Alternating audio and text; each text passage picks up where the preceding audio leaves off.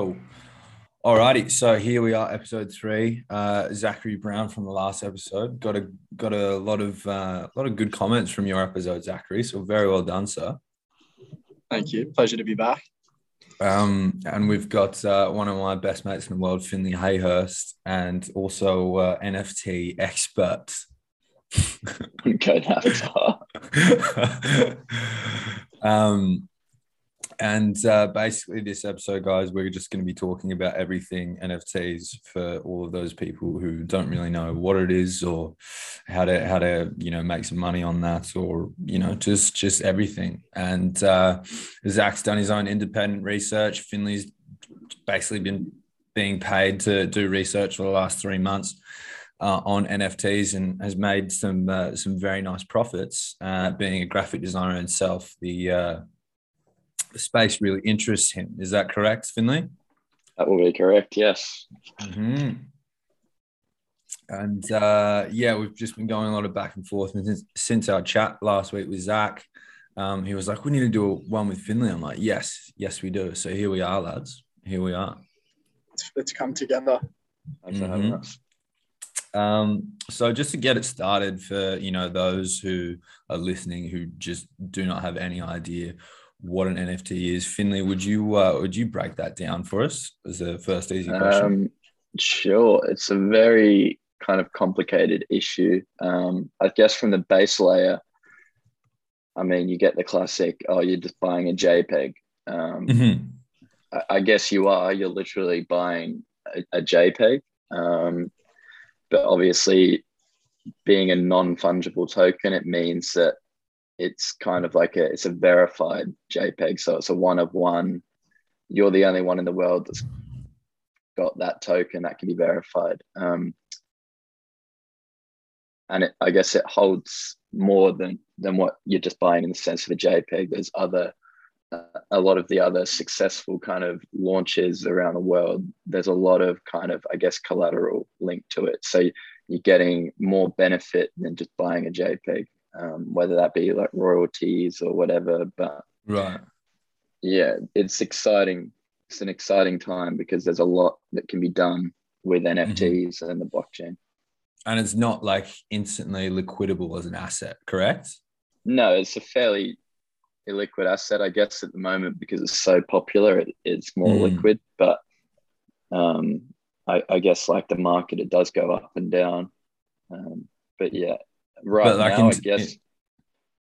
But like now, in terms of like, people can buy Bitcoin, and Zach, you might want to weigh in on this. People can buy Bitcoin and you can just immediately sell it for, or you can immediately exchange it, for, USD or anything like that. Being a non-fungible token. Zach, do you want to break into the economics for us, sort of breaking that down a little bit? Like in regards to the liquidity of it? Yeah. Sure. Sorry. Just because I've heard some people be like, I've bought this. Like, where's my fucking money, basically? Okay, yeah.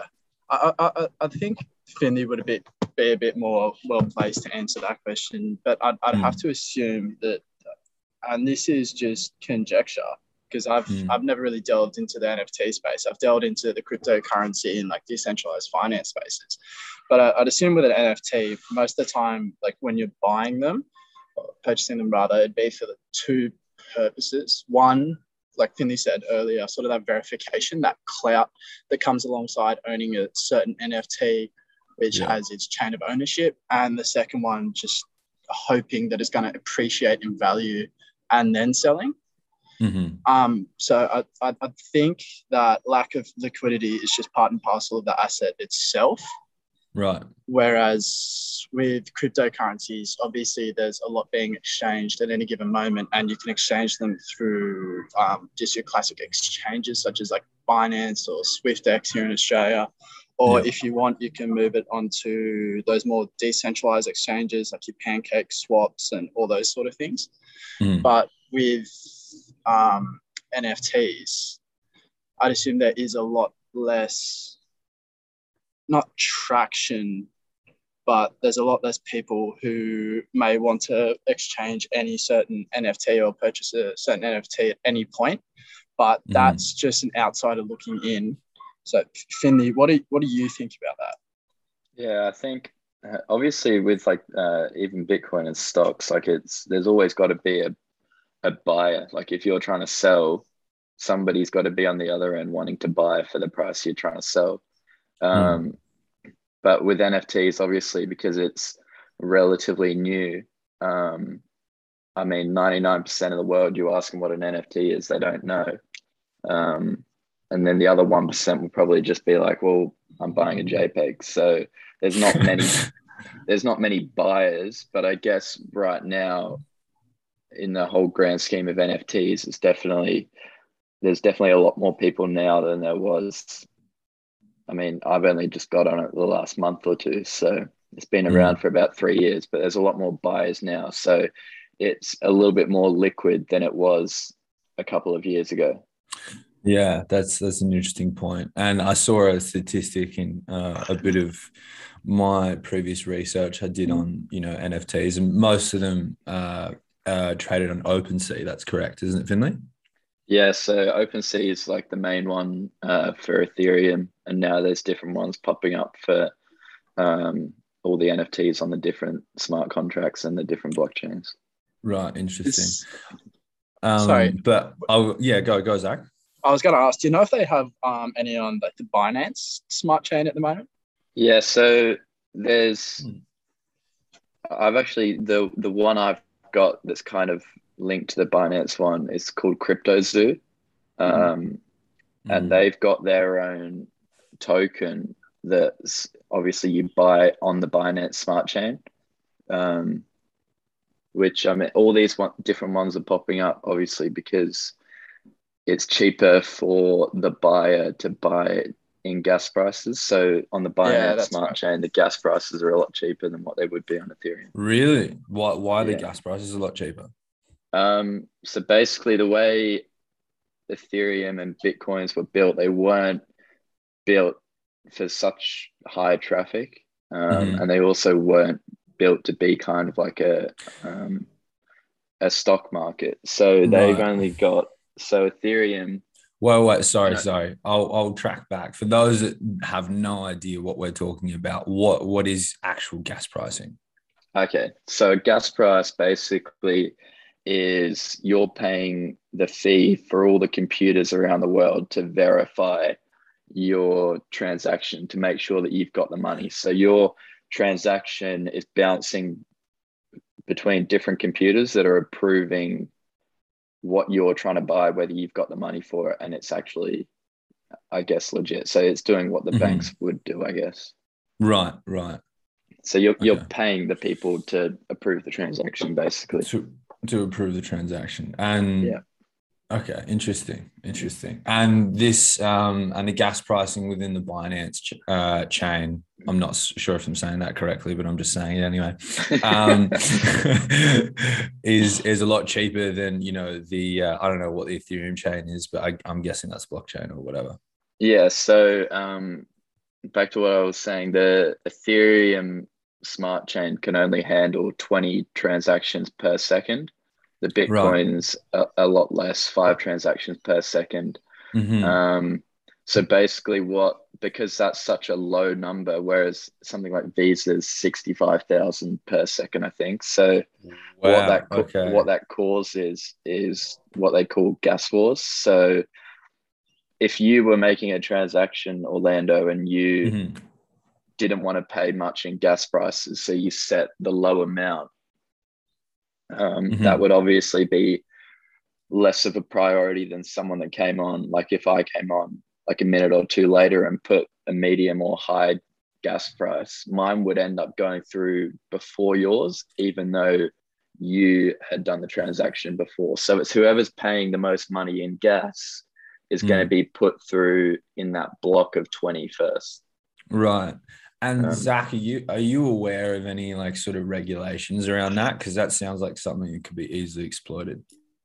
Gas prices. Yeah, like gas pricing, anything like that. I'm not aware of any regulations I don't. It's all these decentralized blockchains, like that. It's just part and parcel of actually running the chain. Like you need to pay these gas fees to ensure that all the nodes that are verifying that transaction, putting it in the block, can actually verify it and keep the blockchain running. I don't think it's too much of an issue, like especially if you just sort of conceptualize it as GST, as you would have like a normal transaction. I get it, yeah. Yeah, you always have to pay that gas. It's just how these blockchains run. And like Finley said, the more transactions a specific blockchain is able to run, the lower the gas fee is going to be. Like on Ethereum, I think if we want to run a transaction, it's normally, correct me if I'm wrong, maybe like $80 Australian, but in ETH. Easily, yeah. Yeah. But on Binance Smart Chain, like if I want to exchange some of my Pancake Swap tokens for whatever, say not Solana because it's not on that chain, but some other token, I think it's like it costs 0.0013 Binance Smart Chain coin, which ends up being like 15 cents, just to put it in reference. So the same transaction on an Ethereum Smart Chain, which costs 80, will cost 13 cents on Binance. Yeah, and the other thing on that, the thing you're seeing now that's coming out is all these blockchains. Obviously, the more popular NFTs are getting, the more you're seeing like Solana have just came out. The reason they've got so much traction is because their gas prices are the lowest due to the fact that they can handle, I think it's 70 or 75,000 transactions per second, which is even more than what a Visa transaction is. But now you're seeing like Ethereum announce probably like a year ago now, and they're still in the process of bringing it out. I just read about it last night, Ethereum 2.0. Yeah, so they're updating their smart contract to be able to handle 100,000 transactions per second. When's that projected to launch? Obviously with the blockchain, there's no official date. But they released like the first stage, I believe, at the start of this year or at the end of last year, December 2020. And they're hoping to bring it out by 2022, I think. But that's subject to anything in the blockchain. Just something I'd sort of like to touch on while we're here discussing this. And I have to clarify with you too, because my knowledge on it is a bit shaky. But with the blockchains and verification, there's a couple of different ways that it can be done. So I think on the Bitcoin blockchain, it's proof of work is sort of used as that's the consensus mechanism. And then on Ethereum, is it proof of stake or is it still proof of work? I think it's proof of work, but I think 2.0 is going to change it to proof of stake. Yeah. And then Solana, which is the blockchain we were talking about earlier, which can run upwards of 70,000 or whatever it is transactions a second. They've come up with like an innovative new one called proof of history. So they can, it's actually, so just sort of to bring it back to make it easier for the listeners, and please chop and for me, please, I have no idea what you're talking about. So what's this proof of stake, proof of what, proof of bullshit business? Go on. Okay, so fair, very fair. So when you're validating a transaction on a blockchain, there's a consensus mechanism that is used on a blockchain to ensure that block fits with the last block. And so just like a very brief rundown, and Finley, feel free to interrupt, please, if I get anything wrong. You know more on this subject than I do. You're teaching me right now. Okay. So in a block, there are like 3 identifiers. So a hash identifier in a block in a blockchain, which is just a certain number. The hash identifier of the previous block, and then all the transactions in that certain block. So what happens is those 3 sets of data make up a block. And then if one of those sets of data doesn't correlate with the last block, then that block can't exist. And that's when you know that the blockchain's been sort of fiddled with, which is another topic which can go on for ages. Right. But in creating that block, there are consensus mechanisms to ensure that that block's correct, and they're called proof of work and proof of stake. And so what proof of work is say on the Bitcoin blockchain, whoever has the most computing power will mine a block, and they have proof of work in the sense where they mine that. Oh, actually, you know what? This explanation is going to be so muddled up. I need to research and come back, because I don't want to say this incorrectly. No, so just from what I got from you, it's basically like in terms of confirming the identity or like the validity of a certain block. There's a bunch of computer programs running, and programmers running to look for 3 certain types of code within that block, right? Yeah. So they'll mine the block, but so like proof of work and proof of stake, 2 different ways to do it. Proof of work is one of the very old school ones. Like Finley said, that Ethereum runs on Bitcoin, and then proof of stake and proof of history are quicker. Right. So, and can you give us a quick definition of proof of work and proof of stake? No. That's what I was trying to do, and I realized that I'm going to need to do some more reading. Yeah. No stress. The other interesting thing is, obviously, going to like proof of stake and all that other stuff Zach was saying, it's a lot less energy that you need to do that. I saw an interesting graph last night that was saying, in terms of like a graph, like the energy right now for an Ethereum transaction, you could compare it to like the tallest building in the world. But then if you're looking at the Ethereum 2.0 and the way they're going, the energy you're going to need is going to be less than a screw. So that's like the comparison between how much energy you're going to need to confirm a transaction, which I guess is the biggest backlash against the blockchain at the moment. That's interesting, because then it sort of goes into Elon's thing of like, because he bought all that Bitcoin, and then came out in a statement saying that I'm not supporting it because it's not environmentally friendly, because it just takes too much computer power to like keep that going. Did Bitcoin take after that? It dips a bit and then it just went straight back up, of course. Yeah. Right. Classic Elon. You smart man. Probably sold it in one account and then bought it in another. That's what I was thinking as well.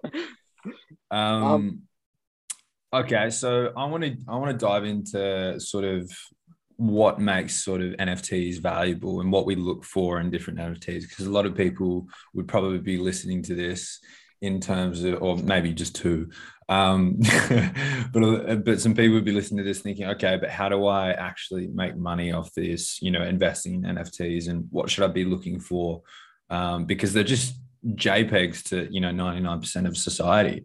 So how do you know? And a lot of them are like really shitty, funny JPEGs. So how do you know you're going to make a profit off that? And I'd love for Finley to sort of give us a good explanation. Yeah, well, it's a very answer. That question could be answered. It's a long answer. I've got time. I guess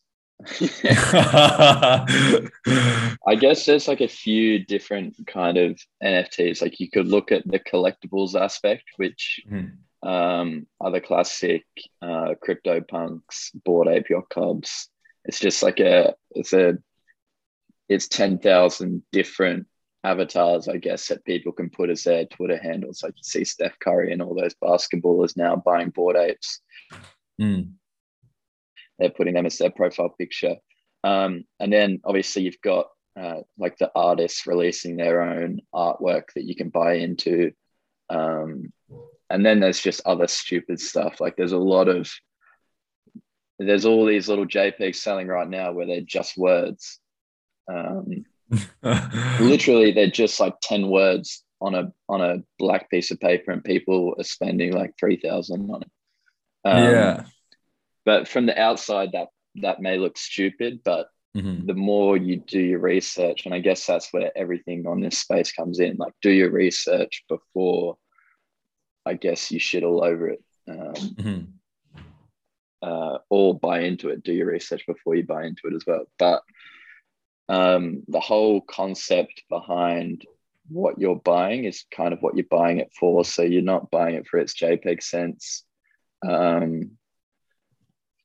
You're buying it in hopes that obviously it goes up in value, but there's a lot of these projects coming out now which offer you perks and benefits for buying them. Like it's your ticket into, I guess, an exclusive club.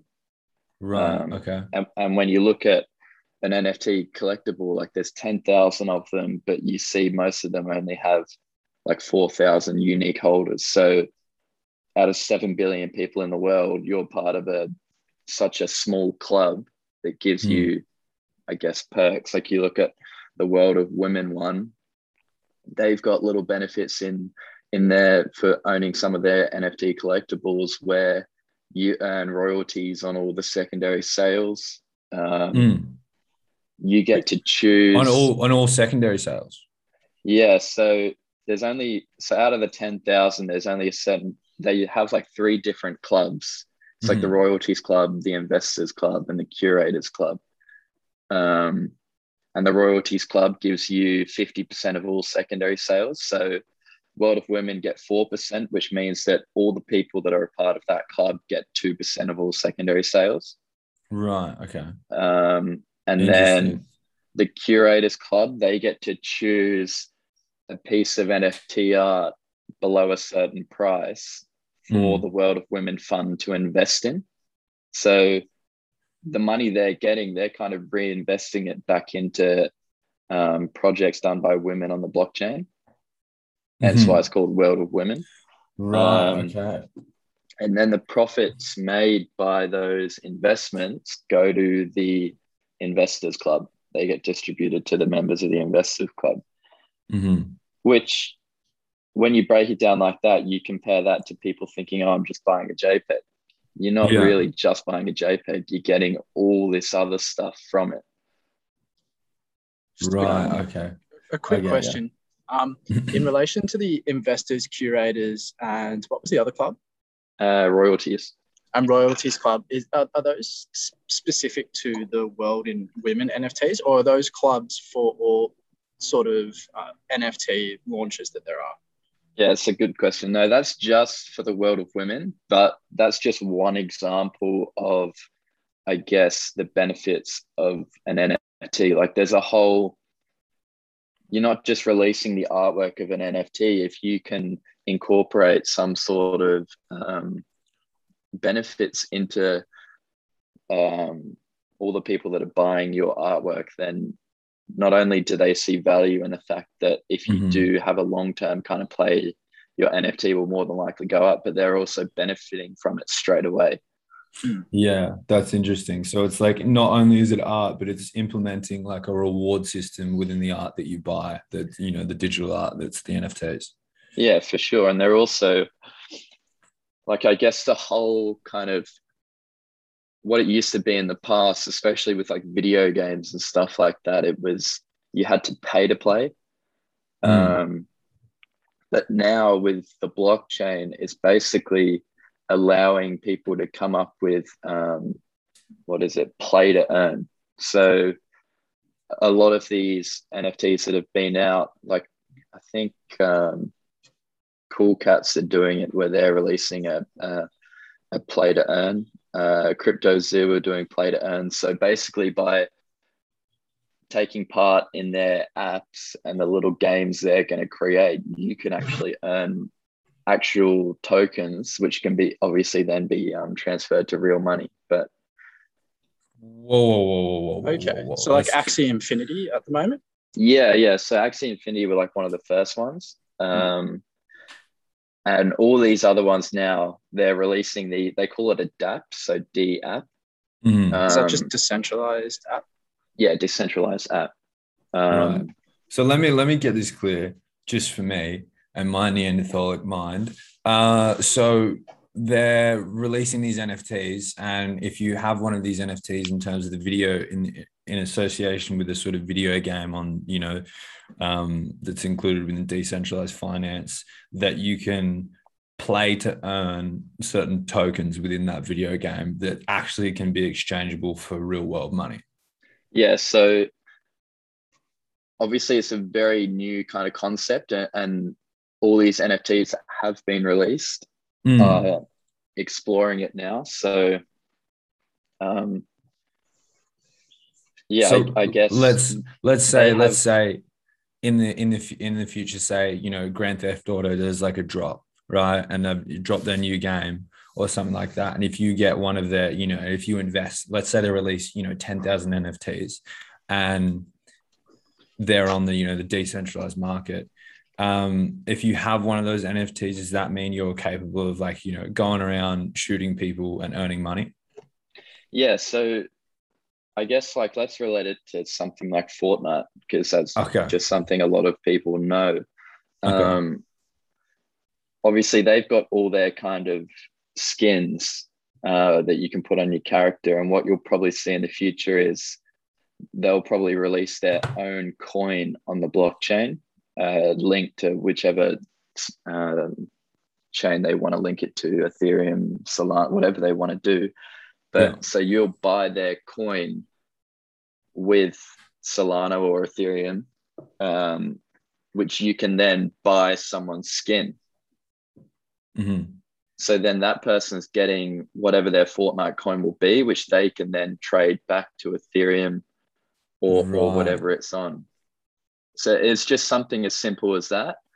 But people are releasing in games related to it. So like Crypto Zoo, if you actually take the time to hatch their eggs and breed them together to make different animals of different rarities, you get money from just taking part in the game, I guess. It's very complicated, and I'm not explaining it too well because obviously I'm also learning about it. Basically, we're not all experts on the field, but we're like three minds trying to, you know, conjugate into. We're interested. Three minds trying to conjugate into one that may know a little bit about NFTs. And, you know, all that jazz. Yeah. I have a quick question for Finley, if that's all right, Lando. Go for it, Zach. Go for it. So obviously you've been in this NFT space longer than either of us, in the sense where like it's been what you've like lived and breathed for the past couple of months. Yeah. If you personally, I suppose, two-pronged question, what resources do you recommend for someone getting into NFTs just to learn about the basics from like beginner, intermediate, advanced? And how do you conduct due diligence on your NFTs that you think are going to appreciate that you'll then sell at a profit?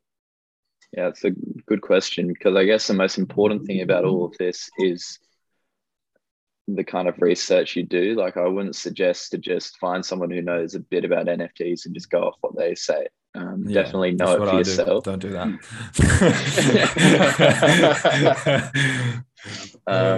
But there's websites like raritytools.io. I'm just pulling my notes up really quick. Yeah. I could send it in the chat as well after. Oh, yeah, that's right. Raritytools.io is, it kind of just shows the top collections at the moment and their trading volume and how popular they are. And that's the other thing I forgot to mention. Like, it's not the NFT collections. A quick side note here: the NFT collections of 10,000 or however many they are, they've got different traits about them. So the way you make these NFT collections is, from a design standpoint, you have like different layers. So you could have like a hat, you could have a bucket hat, you could have different layers for the eyes. So all these 10,000 different ones, they're all unique. And obviously the better they look, or what the creator deems to be rarer, they've got what they call like a metadata link to it. So the most expensive ones obviously are going to be the rarest ones. And that's something like Rarity Tools. Like, if the NFT collection is on Rarity Tools, you can actually see the rarest ones ranked from 1 to the lowest one they'll be. So that's, I guess, is good for that as well. OpenSea is like the market for Ethereum, and you can go onto there and you can see the top trending ones. But I guess like the main, if you do want to get into this and actually, I guess, see benefits from it, you do have to spend your time on Twitter and Discord, which I guess they're like the hub for NFTs. So Twitter is like, you can follow a lot of people that know stuff about NFTs to get little bits of information, do your research on there. You can actually follow the NFT collections themselves. But then Discord is kind of like, I guess, it's really just like a Facebook chat, but it's got, so let's say like Crypto Dads, for example, they've got like a little community. That's like a bunch of NFTs, correct? Just confirming for those who don't know. What's that? That's Crypto Dads is like a whole bunch of NFTs, like an NFT. Yeah, Crypto Dads is an NFT collection. There's 10,000 different looking dads. Awesome. But like the whole community behind the project is what makes NFTs so exciting. So if you wanted to experience it for yourself, you look up these NFTs, you can go on their website, or even on OpenSea. If you do click into their collections, it's got a link for their website and their Discord at the top right. And if you jump into their Discords, I guess you can really see the power of communities behind NFTs and the excitement behind it. Like Crypto Dads is a good one. Obviously, Bored Ape Yacht Clubs have a lot of people in it. Right. But all these kind of NFTs, they build their communities on Discord. Yeah. And they can have like different servers in the Discord where you can talk about different things. Right. You can get a lot of good information from people, but I guess be careful on the Discords, because then you get a lot of people. I mean, just trying to hype it up and trying to hype it up. You get 5 to 10 people each day trying to pawn off their own collections, trying to scam you. That's the other thing as well. As good as it and as exciting as this space is, there's a lot of, I guess, scammers out there. So if you do want to get into it, be careful. Like, no one's going to give you free money. No, if someone asks you to buy something off OpenSea saying it's a limited collection, it's not a limited collection. They're just scamming you. Oh, that's a very important note. So would you say, Finley, one of the most important things about potentially investing into an NFT or an NFT, collective such as Crypto Dads or something like that, is the strength of the community within Discord? Yeah, so I guess there's a few aspects when I look at which NFT collectibles I want to invest in. Obviously, when I first started, I tended to just look at the numbers in the Discord, but the more you actually are active in the Discords, the more you can see like the marketing come into play, where they do invite contests. So like the most people you invite, you can win a free NFT. And I guess then that's not genuine traffic in the Discord. So you could have like 30,000 people in the Discord, but there's only like 3,000 or 4,000 that are actually invested in the idea. So spend your time in Discord and see whether it's genuine traffic or not before you just look at the numbers in the server. Do your research on the website of the actual NFT and look into who's created it and what they've kind of done before. And I guess from a designer's aspect, one of the main things I'd probably look at is how good the NFT looks, because at the end of the day, if I buy an NFT that's not necessarily performing well, but I like the look of it, then I'm happy to hold on to it. And I don't necessarily mind if it goes down, because I like the NFT at the end of the day. Right. And this is one of the questions Zach and I sort of touched on lastly on our podcast.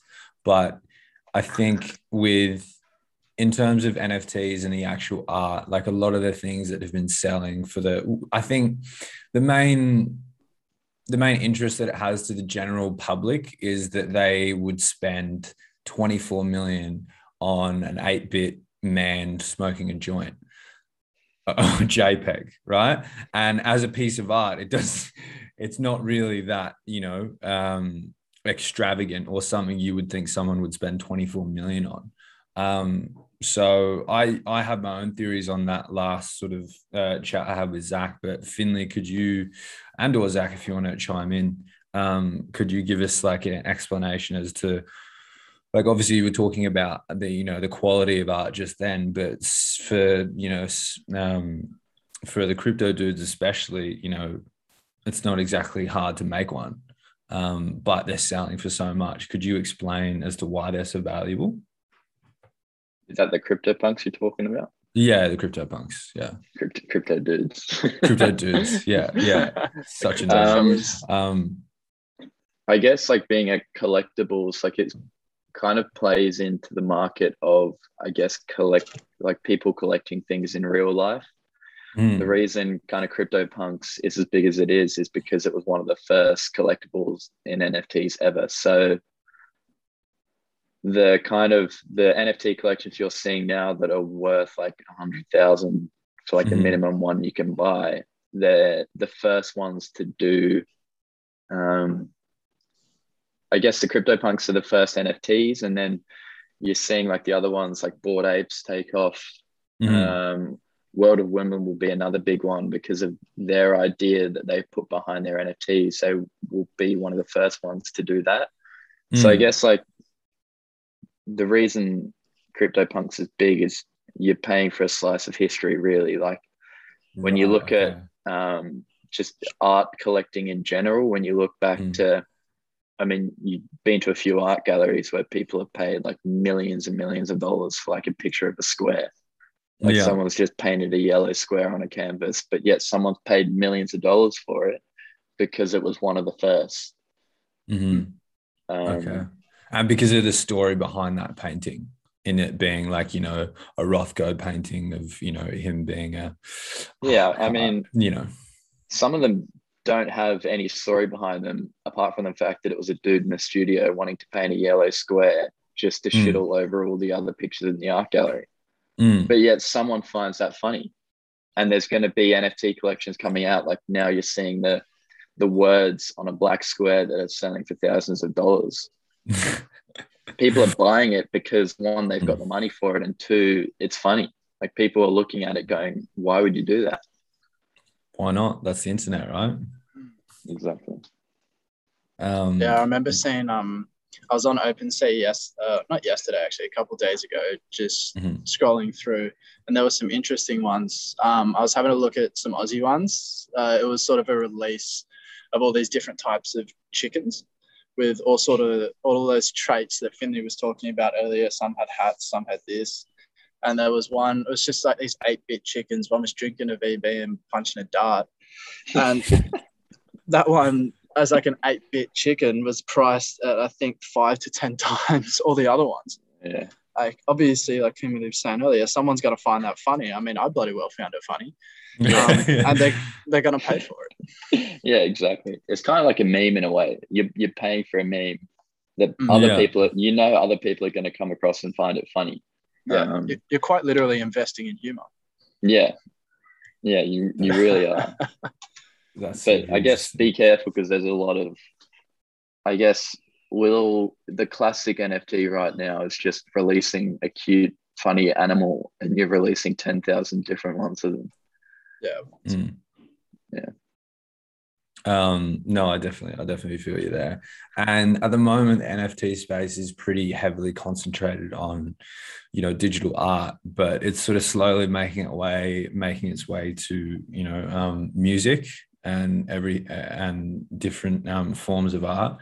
I'm wondering if I could hear maybe, you know, both of your theories on how far this technology could go in terms of, you know, advancing artists and really, you know, cutting out the middleman in terms of, you know, studio executives or, you know, record labels taking, you know, hefty fees for the artist's creation just to distribute it properly to the right distributors to get it to the consumer.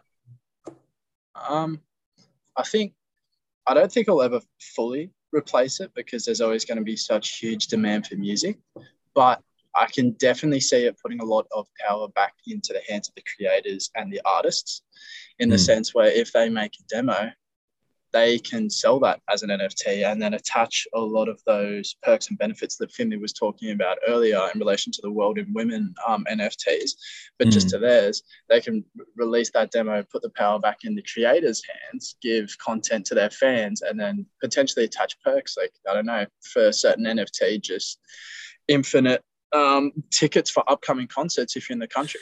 Just show them the NFT and get that in. Like for reference on that, I know Gary Vaynerchuk was considering releasing an NFT in one of his podcasts. He was talking about how one of the perks that's going to be attached to that NFT is that that person could come front row at any of his keynote speeches whenever they're nearby. All they have to do is show that NFT upon entry and they'll let him in. Wow. Like, there's he's actually released, I don't know if you've seen it, Zach, but he did release that NFT. NFT. It's called V Friends. Let me look up the price it is for one right now.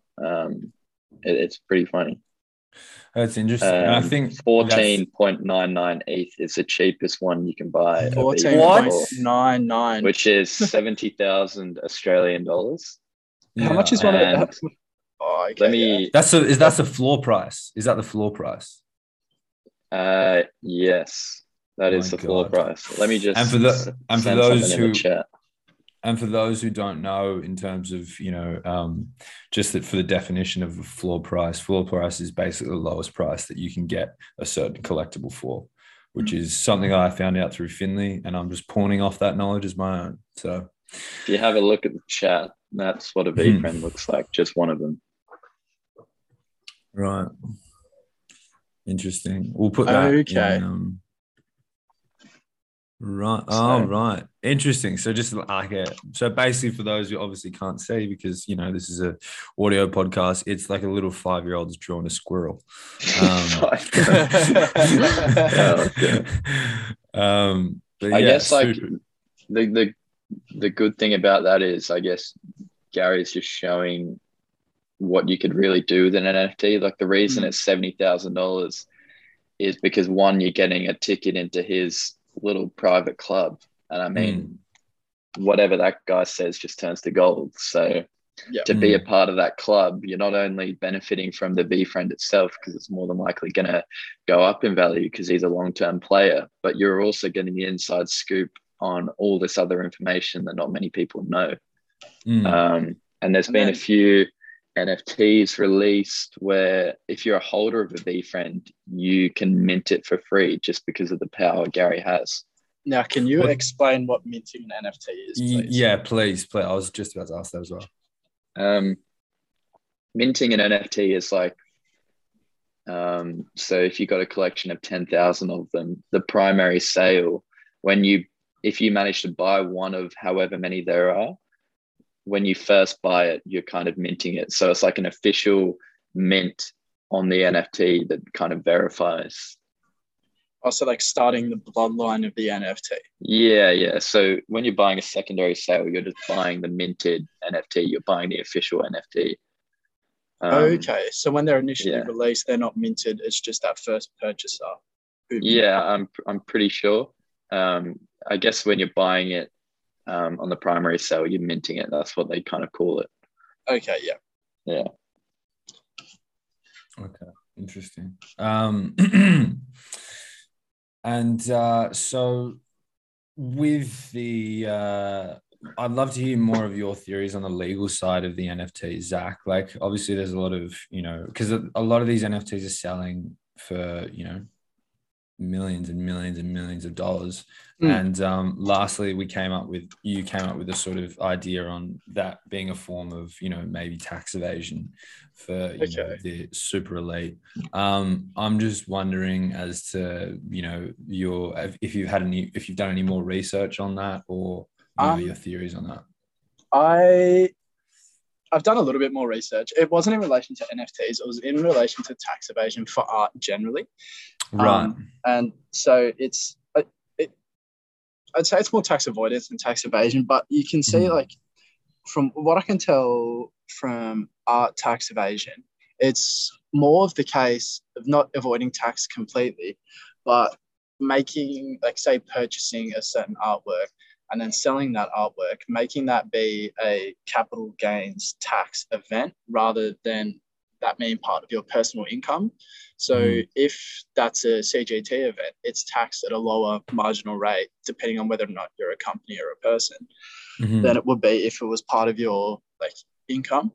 So I could say if you were and there's a point in the ATO's sort of like practice notes and guidance notes where they say if you are trading consistently, whether it be just standard securities or cryptocurrencies, that becomes your main form of income. If trading, say, cryptocurrencies and NFTs cryptocurrencies rather, is your main form of income, I could see potentially converting those cryptocurrency gains into NFTs that you think will appreciate, then selling them. You won't be taxed at, and this is just from what I can tell, because there's no guidance on NFTs by the ATO yet. I could see that would be a way to incur capital gains tax rather than personal income tax. So you'd be able to, depending on how much you make in a year, cop a significant reduction in taxable income or tax you'd have to pay on that CGT asset, being the NFT. But once again, the ATO hasn't provided any guidance on it. They've done well with cryptocurrencies, but that's about it at the moment. Right. Interesting. So there's obviously still a lot more regulation to come in terms of, the ATO figuring out what to do with that. Yeah, because the ATO taxes all cryptocurrency transactions as capital gains events. So if you transfer, like if you make money on Bitcoin, then sell it, that's going to be CGT.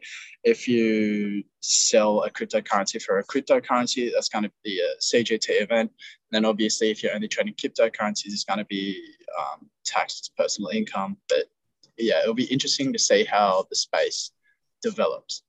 Yeah, sick. That is, far out. Go on, Zach, sorry. One quick thing, actually, the thought just came to me then, so it's not going to be too well thought out. But I've noticed a lot of people, especially with the NFTs at the moment, or a lot of like media pundits and journalists are saying that it's sort of rife for, let's just say like racketeering and rife for no-gooders to come on and use these cryptocurrencies and NFTs as a means of sort of pushing their own agendas, like to keep it very, very vague, just to do illegal stuff, let's say. Yeah. It doesn't look like they're taking into account like a lot of these, or every blockchain by definition of being a blockchain, it's immutable for the most part. So it cannot be changed. There's always going to be a record of what wallet addresses have done on a blockchain. So no matter what you get up to, like I know even the FBI and the maybe not the DEA, but the FBI say that the blockchain was a blessing because all these criminals, cyber criminals, whatever you want to call them, who thought that the fact that it was decentralized means they could get away with everything, was a blessing to them because they can always trace back these wallet addresses. Yeah, that on makes the a lot of blockchain sense. to transactions. Yeah. And even though there's like wallet tumblers and whatnot, they can still somehow, I don't know, FBI internal tech, they can track where these coins go and where they come from. So, yeah, I think that there is regulation around it, but it'll be interesting to see how it develops in the upcoming years. And bringing it back to what you said earlier about artists, like there's going to have to be regulation because I could see NFTs becoming like an everyday part of life. So they could do anything. Like say if you get a car and you want to verify that car is yours, maybe Suzuki should just give you an NFT that you store in your wallet. Say, hey, yeah, that's my car. Check this NFT. Yeah, that makes a lot of sense. Like it has a lot of real world, applications. And I was doing a little bit of research last night, of course, on the industry that I'm most interested in, which is the film industry, and how that could be affected by the NFTs. And obviously, I don't think the technology is there yet in terms of, distributing films and, making money from that as of yet. And the different conversations that I've had with other film mates and people who work on the blockchain. But it's really exciting for independent artists because, you know, let's say Martin Scorsese is like a 25-year-old now, develops like a short film, has no budget for it, whatever, maybe $500 that he saved up, develops a short film, films it, and the best chance he's got of, you know, making money from that is just putting it on YouTube. And you'll make, maybe if it's good, you get, you know, maybe 100,000 views and make like, you know, $2 from it. But I think in the future, in terms of having that as a possible NFT, is like a whole new way for, you know, filmmakers to make money from that. Yeah, And it's just, that's like a new form of like capital raising. Exactly. And especially for filmmakers and actors alike, right? Which is the thing I find most interesting.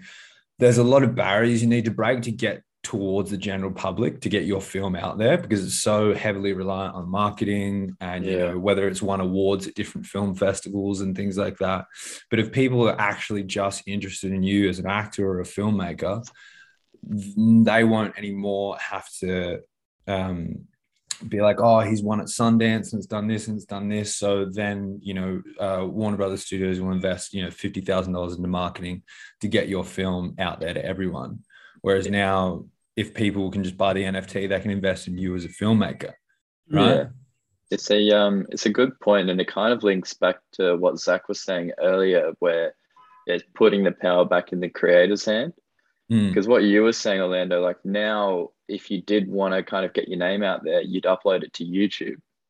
And really, YouTube are kind of, I guess, the middleman that are profiting the most off of you uploading that video. They're getting all that money in ad revenue because of your video, but you're not seeing much of that. So it's kind of cutting out the platforms like Facebook, Instagram, YouTube, and it's going straight to the artist, which for a creative person like you and I, like it's definitely something to be excited by for the future.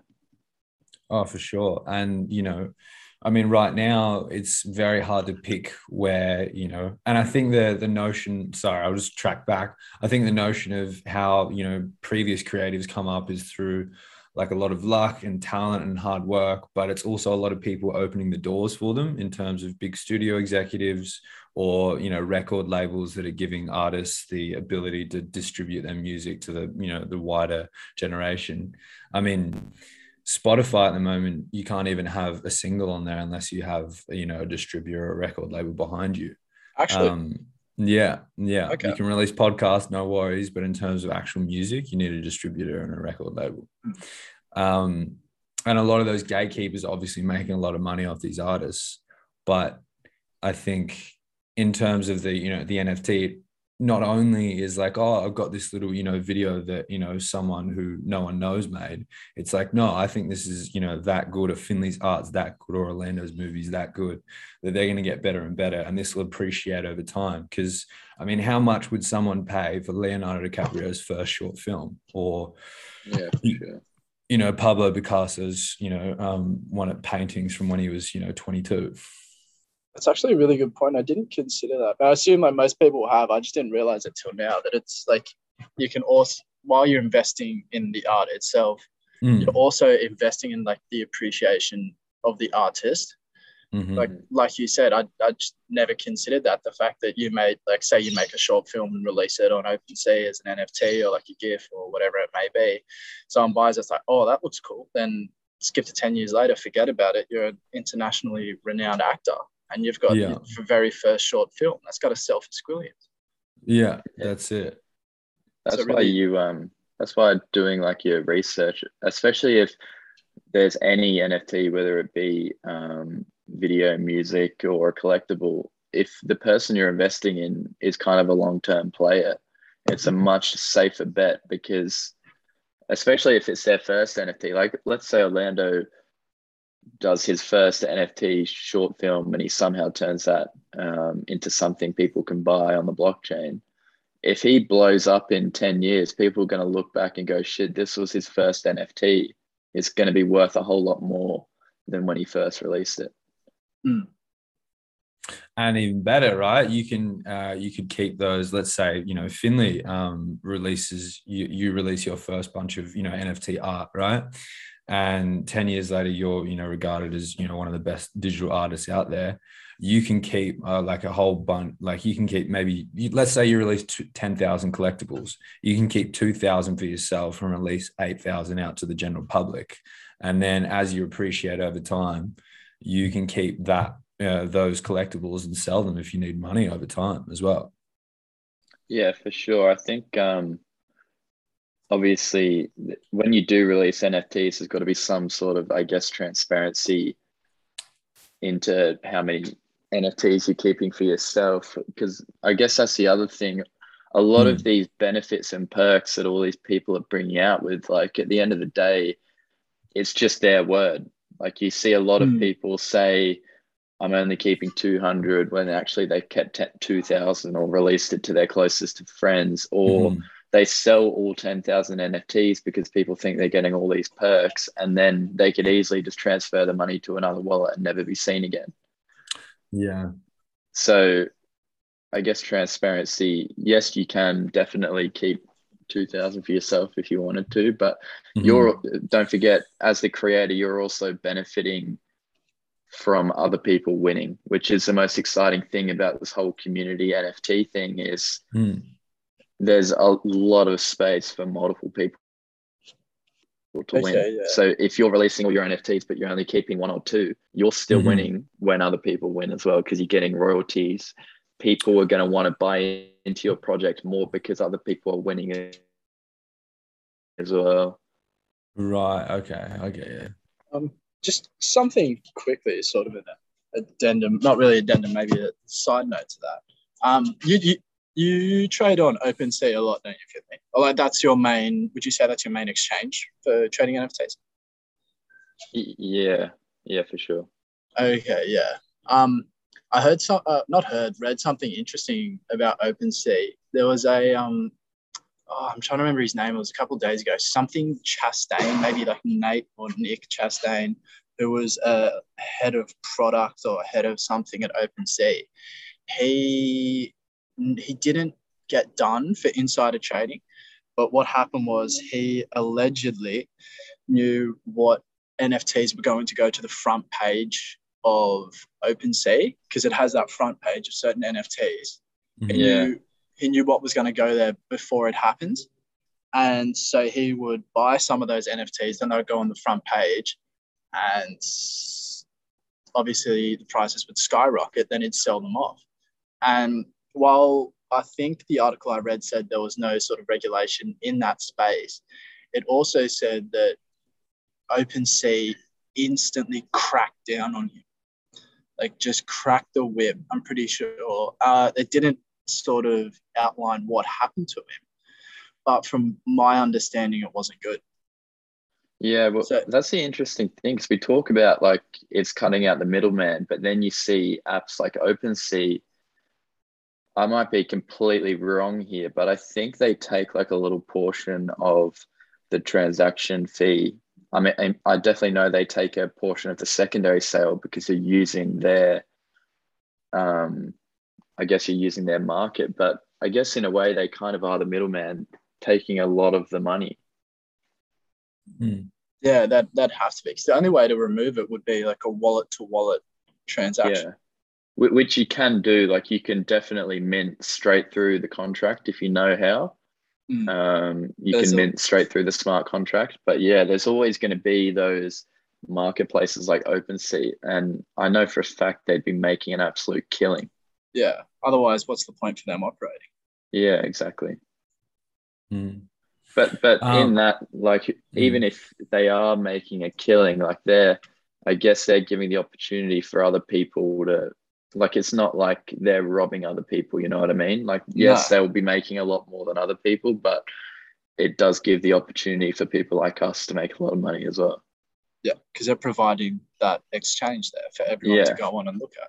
Yeah, it will just be interesting to see, though, how far that's taken. Like, will these big companies, like there's, I guess, OpenSea, will you see people like Facebook try and come into the crypto market, and will it go too far in terms of them exploiting too much of the money? Like, it will be interesting to see whether, I guess, a legitimacy of crypto and how decentralized is it. Will eventually, over time, will it become more centralized? It'll be an interesting thing to see. Yeah, that is an interesting point. Do you think that there's any like virtual, like, because I'm just coming at it from, as a complete simpleton here, but is there like virtual reality components that could possibly be exploited within the NFT market in the future? I think for sure, yeah. There's a few NFTs now. I was looking into one the other day. I can't remember what it was called, but when you buy an NFT in their actual DApp, so their decentralized app, it gives you like a slot of land. So they've created their own like virtual world where buying an NFT that's a character picture also gives you a land spot in their world. And I think you definitely will see that VR stuff kind of linked into it. Any thoughts, Zach? I'll be honest, there's probably an articulate and intelligent point to make, but I was just drawing parallels to Farmville because you said plot of land. Yeah.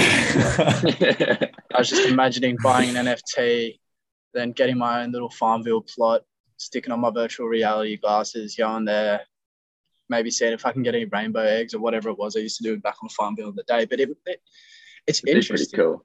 Like there's definitely applications for NFTs that no one's thought of yet. We just have to wait for it to become rather sort of like more homogenous around the world once everyone understands it, probably to the extent that a lot of people understand blockchain now, or a lot more people understand blockchain now. That's when we'll see applications for NFTs that we didn't even think were possible. Yeah. I mean, like people like Pokemon and Fortnite, like the big applications now you see that you have to pay to play them. They will eventually be forced into, I guess, the blockchain and how big it's going to become. But imagine if there's like Pokemon. I mean, it's just inevitable that they'll eventually release an NFT because it's just the nature of Pokemon. Like, you have your little animals, you can take part in the game, you can collect other animals. I mean, imagine Pokemon incorporates some sort of VR where you can chuck your VR goggles on and you're running around the map collecting all these different NFT collectibles that earn you money as well, like real life money. And I suppose generally because Pokemon started off as trading cards, pretty much just the physical equivalent of an NFT. Have they released anything? Has Nintendo released any NFTs? I don't know if Nintendo have, but Pokemon definitely haven't. I was listening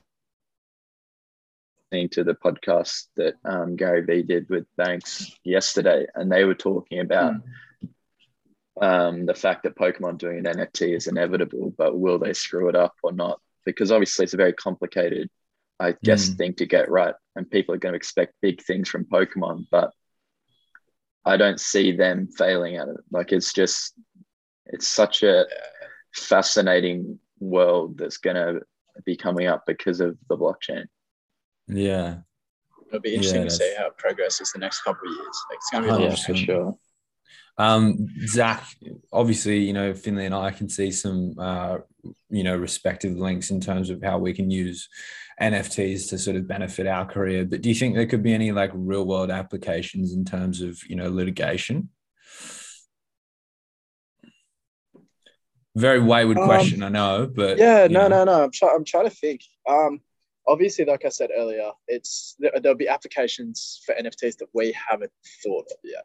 There'll be thousands. In respect of litigation, the only thing I can think of, like coming off the top of my head, I'll keep this brief. So when you file documents with the court, you get a court seal saying that this is the original document, this is the first one, and it's required for certain proceedings. If you appeal it, you need the original documents.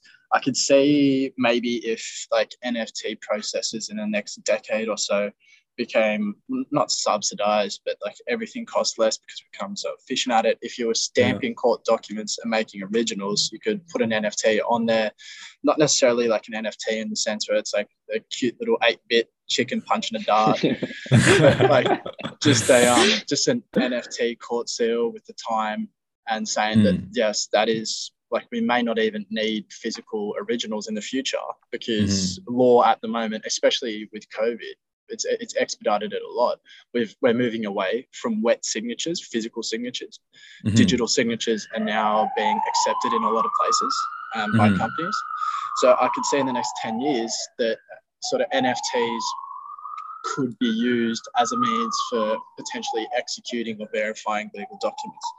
And just for reference, not specifically in relation to NFTs, but PEXA, which is Australian, actually maybe not Australian, but it's an application that Australian firms use for property settlements.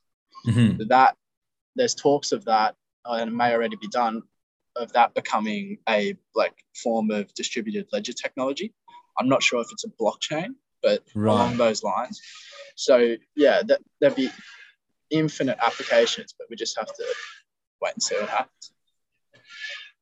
Interesting. Lots of opportunities. Definitely lots of opportunities. It can affect every profession. Yeah. It's I think especially within, the creation of the internet, it's just, I think it's very, very difficult for us to understand how fast the human race is actually progressing in terms of, things we can do with this. Because, I mean, we're sort of talking about it like we know what it is, but I think you're 100% right, Zach, in that there's just so many other real world applications that we really can't even fathom as to how it will become useful in terms of real life. And yeah, it's super interesting, and I'm super grateful to have two great minds like you two to talk about them with.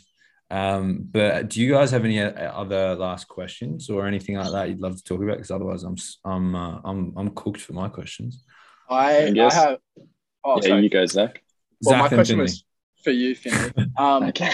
Can you give us maybe like one or two, what NFTs are you looking at the moment? Shit. What are you? Got my pen, baby. Shit. Let's go. I told Atlanta this last night, but there's one really cool one called Robotos. So it's like robot with OS at the end. And it's done by this really big illustrator. Yeah, that's the one. And they're also like in the form of a GIF, so they actually move, like their glasses reflect or their eyes are moving. Like they look really cool. Okay. Oh, they're sold out. Yeah, they're sold out. So you can get one on OpenSea. In the form of NFTs, they're still quite cheap for what they're going to be. But they release like monthly airdrops where they collaborate with different artists. You can see a few of the collaborations. It'll probably be on their website or on their Twitter or in the Discord. But yeah, if you hold a Roboto, you'll get a free like monthly airdrop with a collaboration with an artist. And they're releasing other cool things similar to what Bored Apes did with the Mutant Apes, where you could give them a potion that created another looking ape linked to your first one. Robotos are doing like a robot workshop, or will be doing a robot workshop, where you'll probably be able to upgrade the NFT you originally bought to a bigger and better robot. What's that? How did you hear about Robotos? Like, how did you first get onto this? Was it through Discord? It would have been through Twitter and Discord for sure. And then obviously if you go onto my Twitter, you can see some of the people I follow. It's just a really kind of good feed to get all these people that are making good money off of it. You kind of can, I guess, get a gaze of what they're looking at, but definitely then go look into it more, which is what I did. And as an illustrator myself, like it's definitely such a cool NFT to get around. Other ones, Dapper Dinos is linked with Gary Vee, so that's definitely, I think, going to be a long-term player. Crypto dabs right now, but obviously that floor price has gone through the roof. Yeah, So good on you, mate. Good on you.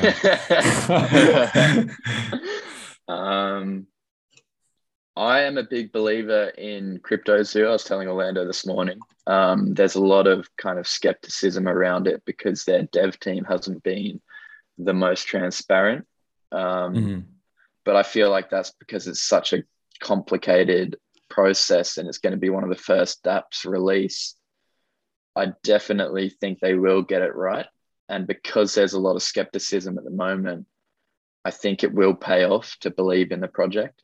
And they have their own coin on the Binance chain, so you can buy it from PancakeSwap, and it's relatively cheap right now. I did make a bit of money on that when it first came out. What others? I mean, the ones that are way out of my price range, obviously, World of Women, On One Force, Bored Ape Yacht Clubs. And then obviously, I guess you're seeing a shift in the NFT world now where we're going from cute furry animal collectibles, but real life artists are actually releasing their own NFT collections, which is cool as a designer myself. But also if you're investing in these long-term artists, then I guess there's only really one way up if they're going to be a long-term player, like I was saying before, if it's their first NFT collection. I could go on all day, honestly. There's so many projects that excite me. Okay. What's for the listeners and myself? What's your Twitter, Finley? What is my Twitter? I will go on to it now. It is Finley _ETH, ETH. Finley _ETH. And if you had to recommend some Discords, maybe one or two, for people looking to get into NFTs, what Discords would you recommend? Discords? Definitely the Crypto Dads one, just to see, I guess, the power of community. Like you can see all the different servers they've got in there. Dad memes, cave show off where dads can just flex how good their dad cave is. Crypto Dad Garage, they can just talk about their cars. Gamer talk, trading talk, like just the servers they've got in there are just extremely cool. So that's definitely one. Just in terms of like big projects, you can look at the Cool Cats and the Bored Ape Yacht Clubs. They've got a pretty busy community. V Friends, so Gary V's ones, he's actually quite active in there, and they've got a cool little thing on the left hand side, Gary V message tracker, so you can see all of his messages that he's saying. He gives a lot of his own knowledge on it in his own Discord, of course. Okay. Honestly, a lot of them are very kind of cool to look at, and the more you get into the Discord, the more you can kind of tell whether their Discord numbers are actually authentic or not.